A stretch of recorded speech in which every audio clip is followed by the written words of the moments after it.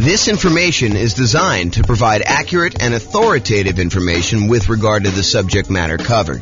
It is offered with the understanding that the presenters are not engaged in rendering legal, accounting, or other professional services. If legal advice or other expert advice is required, the services of a competent professional should be sought. Welcome to the Lawrence Real Estate Investing and Real Estate Financial Planning Podcast. Learn all about investing in real estate in Lawrence, Kansas, with a combination of real estate financial planning and modeling with numbers specific to Lawrence. Plus syndicated, more generalized recordings of live and pre-recorded real estate investing classes, not all of them specific to Lawrence. Be sure to stay tuned after the podcast for a message from our sponsors. Well, good morning and welcome, everyone. This is your host, James Orr, and this is going to be I'd say relatively short class, but also a relatively important class for folks that have not really experienced writing offers with, real estate agents and lenders that may not do things the way you think they're going to do, especially in really hot markets, which we're not really in right now for most of the market. I think it's definitely cooled off a bunch, but these are some of the lessons we learned during the hot markets, although I do think some of these lessons do apply in other times as well. The class is called Financing Tips When Writing an Offer to Buy a Rental. And so let's jump right into it because that's what I got going on here. So writing offers. So by the time you go to write an offer, you really want to have gotten at minimum, a pre-approval letter from your lender. I think you don't get into the car of a real estate agent or you don't drive to see a property without having gone through the financing part and knowing that your financing is locked up. I mean, what if you go there and you find a property that you love? And now you're like wondering, can I even get financing for this? So I think before you go out and you start looking at properties, you really do need to be in touch with a lender. You need to go through and get, at a minimum, a pre-approval. Ideally, you want to be as far through underwriting as possible. It's not enough for a lender to say, how much do you make? Oh, you make, $200,000 a year. Okay. And, what are your expenses? Oh, my expenses are about $5,000 a month. Okay. And they say, it sounds like you can qualify for basically anything you want. You don't want that. You don't want that to be the extent of your kind of pre-approval process, because there are certain lenders, and this may not be your lender, but there are certain lenders out there that they will give a pre-approval letter to anyone that shows up. Like, it doesn't really matter what they tell them. They will actually give you, any type of pre-approval letter that you want. And so it's not enough to get a pre-approval letter. And if you're on the sell side, realize that a pre-approval letter doesn't really mean that much from some lenders. Some lenders, it means everything. It means that, they've completely gone through underwriting and they're good to go. So you want at least at a minimum a pre-approval letter, and ideally to be as far through underwriting as possible. Some lenders have borrowers be completely through underwriting with a property to be determined. They will fully underwrite the borrower and the kind of loan and make sure that the lender is good to go. And then the only thing you're waiting on in order to have the kind of like full loan application complete is an actual address of a property that you want to buy. This, at least in theory, makes for stronger offers. And I think in a really, really hot market, this could make the difference when you're looking at, 6 offers on a particular property and one person has been completely through underwriting. They're just waiting for the property. And the other 5 are all very, very similar in price and terms, and they have not. I think that can set you apart. It may not be what wins you the offer in a lot of cases, but I think it can be that one little thing that moves you over the edge in a lot of cases. Okay. So by the time you go look to write an offer on a property, you'll want to have gotten a pre-approval letter that you can include with an offer. And I think you should get your pre-approval letter with your maximum, even if you'd prefer to be lower. Even if you tell me, look, James, I am not going to be spending more than $500,000 to buy a rental property, but I qualify up to $800,000. I think there's a compelling reason for you to get a letter, your pre-approval letter from your lender with your maximum, even though you do not intend to ever go to your maximum. Why? Because sometimes things change. Sometimes you'll be out looking at properties and you're talking to your real estate agent. Your real estate agent says, hey, I know that you're really not interested in fourplexes, but this fourplex just came on the market and it's actually a really good deal. And you're like, well, I was looking more at single family homes and I was looking to, do $500,000 or whatever number you were, on the single family home, but let's go look at the fourplex. Let's see what it is. And you go to the fourplex, you're like, actually, this is great. This is going to be a perfect rental property for me. And, it's $795 or, it's $900 and you got to put $100,000 down. And you're like, if you didn't have your letter with your max, and let's say this is on like a Sunday morning and your lender's in church and your lender doesn't work on Sundays because that's their deal. And you can't get an updated letter from your lender, but you know that this property, this fourplex is going to go really quick. And you're like wanting to make your offer and come across strong, get this thing tied up before other people kind of come in and do it. You not having a letter with your max on it could lose you a deal. And I've seen it happen.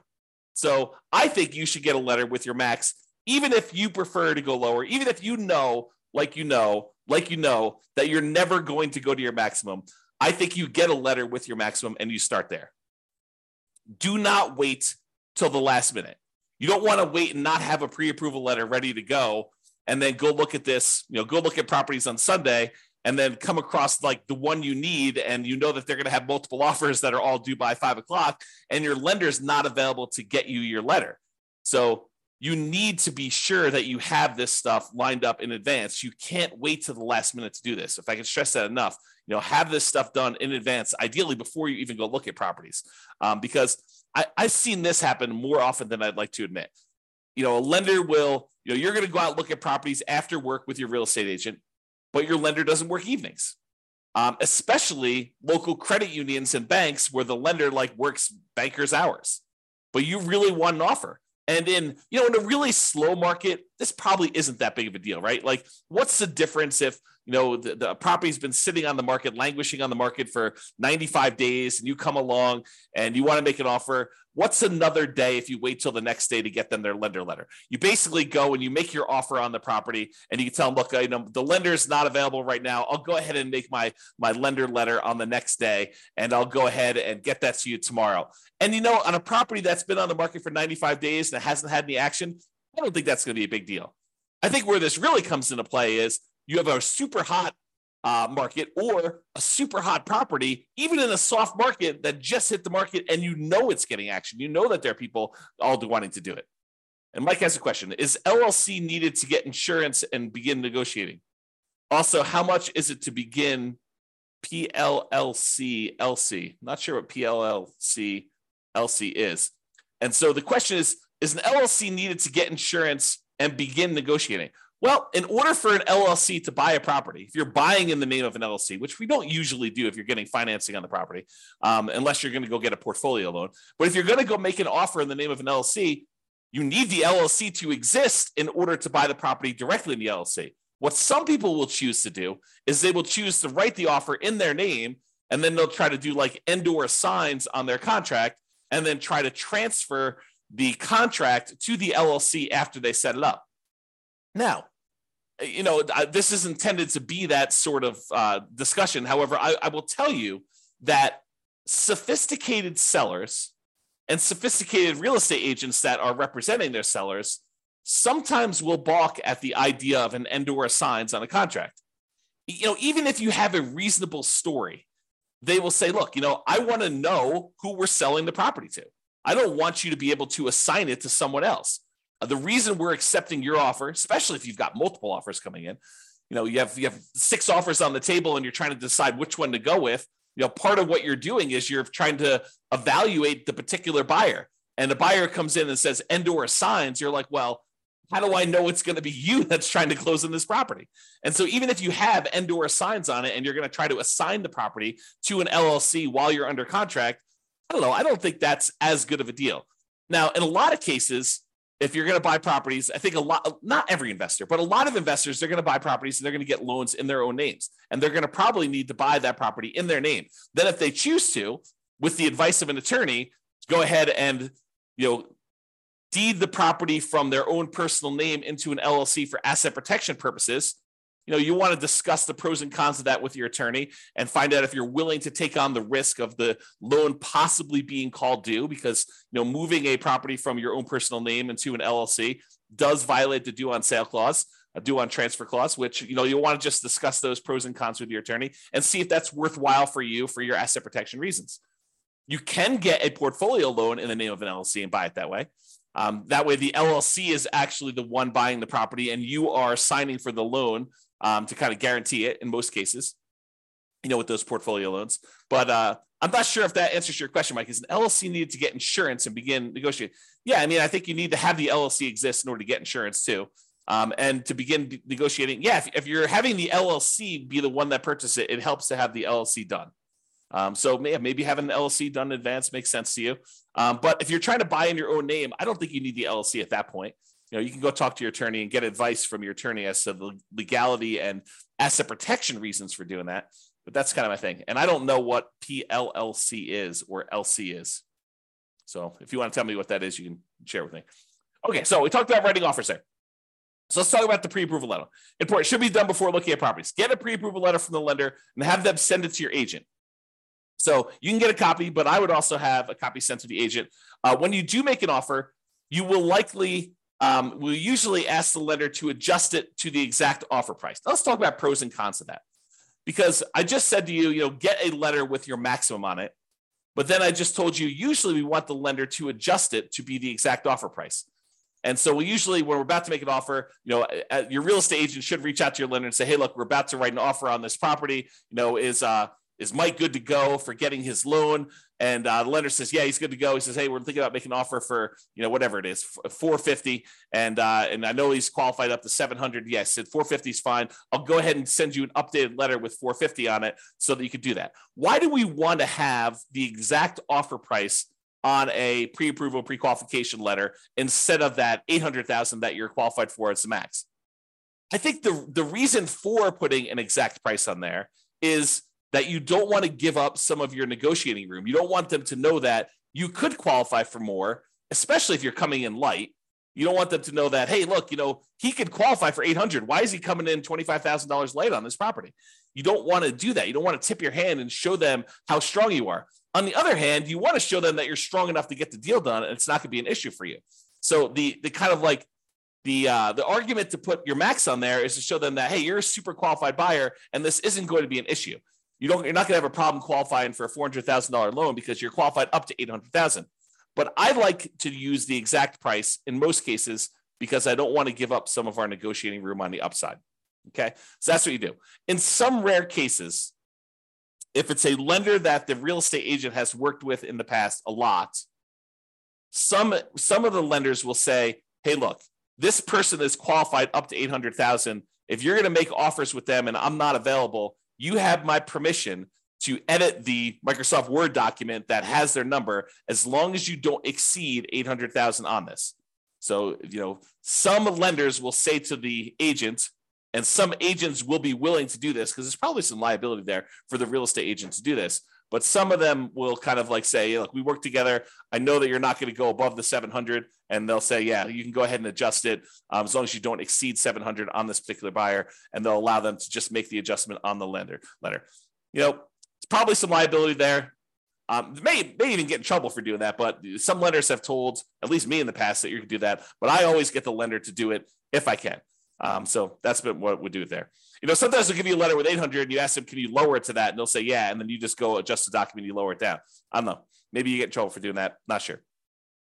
And then usually when you make your offer, you're going to include the offer via something like DocuSign or whatever you use in your particular marketplace. And typically what I like to do is on the very first page of the offer packet, you want to send over that pre-approval letter so that it is front and center and shows you that you're dealing with someone who's qualified and understands the importance of being qualified when you make your offer. You want to start with your best foot forward. And I think putting that pre-approval letter there makes the difference. Okay. So short class, in conclusion, there are some financing related things you should do before going to look at properties. Number one, get qualified with a lender. And number two, get that pre-approval letter so that you have it with you and you can submit it. You don't want to wait to the last minute and find yourselves with the property that you want in a tight time situation where you cannot get a hold of your lender because they're on a plane, they're at their kid's soccer game, who knows what, and you're trying to move fast and hit a deadline for some reason. Not all lenders work real estate agent / broker hours, weekends and evenings. Some of them, especially the more banker types, tend to work those sort of like 9 to 5-ish hours, and it's really hard to get with them after hours. So you want to take care of this stuff in advance. This will give you the highest odds of success should you find an amazing deal when you're out looking at properties. That's it. Okay? So that's it. Mike, did you have any other questions? Because you're the only one on live. Otherwise, we're going to end the call right now. Very short class today. I'll give you a couple seconds. Going once. Nope. So Mike says, thanks, you answered it. Didn't know about the portfolio loans. Yeah, so to address that, you can get a portfolio loan in the name of an LLC. Most of the time when you're buying with traditional conventional financing, FHA financing, VA financing, USDA financing, all of those, you're not going to be able to buy in the name of an LLC. You'll need to buy in your own personal name for that. You'll need to personally guarantee it. You can buy in these portfolio loans from the lenders in the name of an LLC. I've got one right now with a client of mine, a friend of mine, and we actually have a partnership together where we are part owners in this LLC. But there's still a personal guarantor on that loan. So even though we bought it in the name of an LLC, we are still personally guaranteeing that particular loan. So you want to go do that. One of my POV on HELOC also. Yeah, I'm not sure what the reference is for that, but point of view on HELOCs. Yeah, I mean, HELOCs are just a tool. It's like another type of financing for accessing equity, especially in a market where, you know, the prices have gone up a lot and you have a really good underlying first mortgage on the property. Sometimes we don't want to do a refinance on that mortgage because the mortgage is so amazing. You know, it's a 3% mortgage on a property and now interest rates are at 7%. So you'd rather not tap and do a rate and term refi or a cash out refi on that really amazing first mortgage on that. You could go and access some of your equity via a home equity line of credit. Although I've heard that they're harder to get now. I've not tried to get any recently, but I had a client I had lunch with. This must have been over the weekend, must have been on Saturday. And he was telling me he was able to get a home equity line of credit, but it was much more difficult to do. So not a lot of people offering them, and the terms of them were not the most amazing ones. So hopefully that helps you. Yeah, getting into flipping houses, so this information is very useful. Yeah, if you're going to go and buy a house and flip it, and you're going to get a hard money loan, I think most hard money lenders would allow you to buy an LLC as well. So that's going to be also different than what I've been talking about. Most of the time, if you're going to get any of these traditional, USDA, VA, FHA, conventional financing, those are going to be buying in your own name. You could buy in an LLC if you're going to do flipping. And if you're going to do flipping, I'm not an attorney. I'm not giving you legal advice. But if I were you, I would form LLCs for the flips. Right? If you're going to go do that, might not be the worst thing in the world for you to have these flips in LLCs and, talk to your attorney about structuring that, but I don't think that's unreasonable. All right. Hopefully that helps you. This has been James Orr. Have a great day, everybody.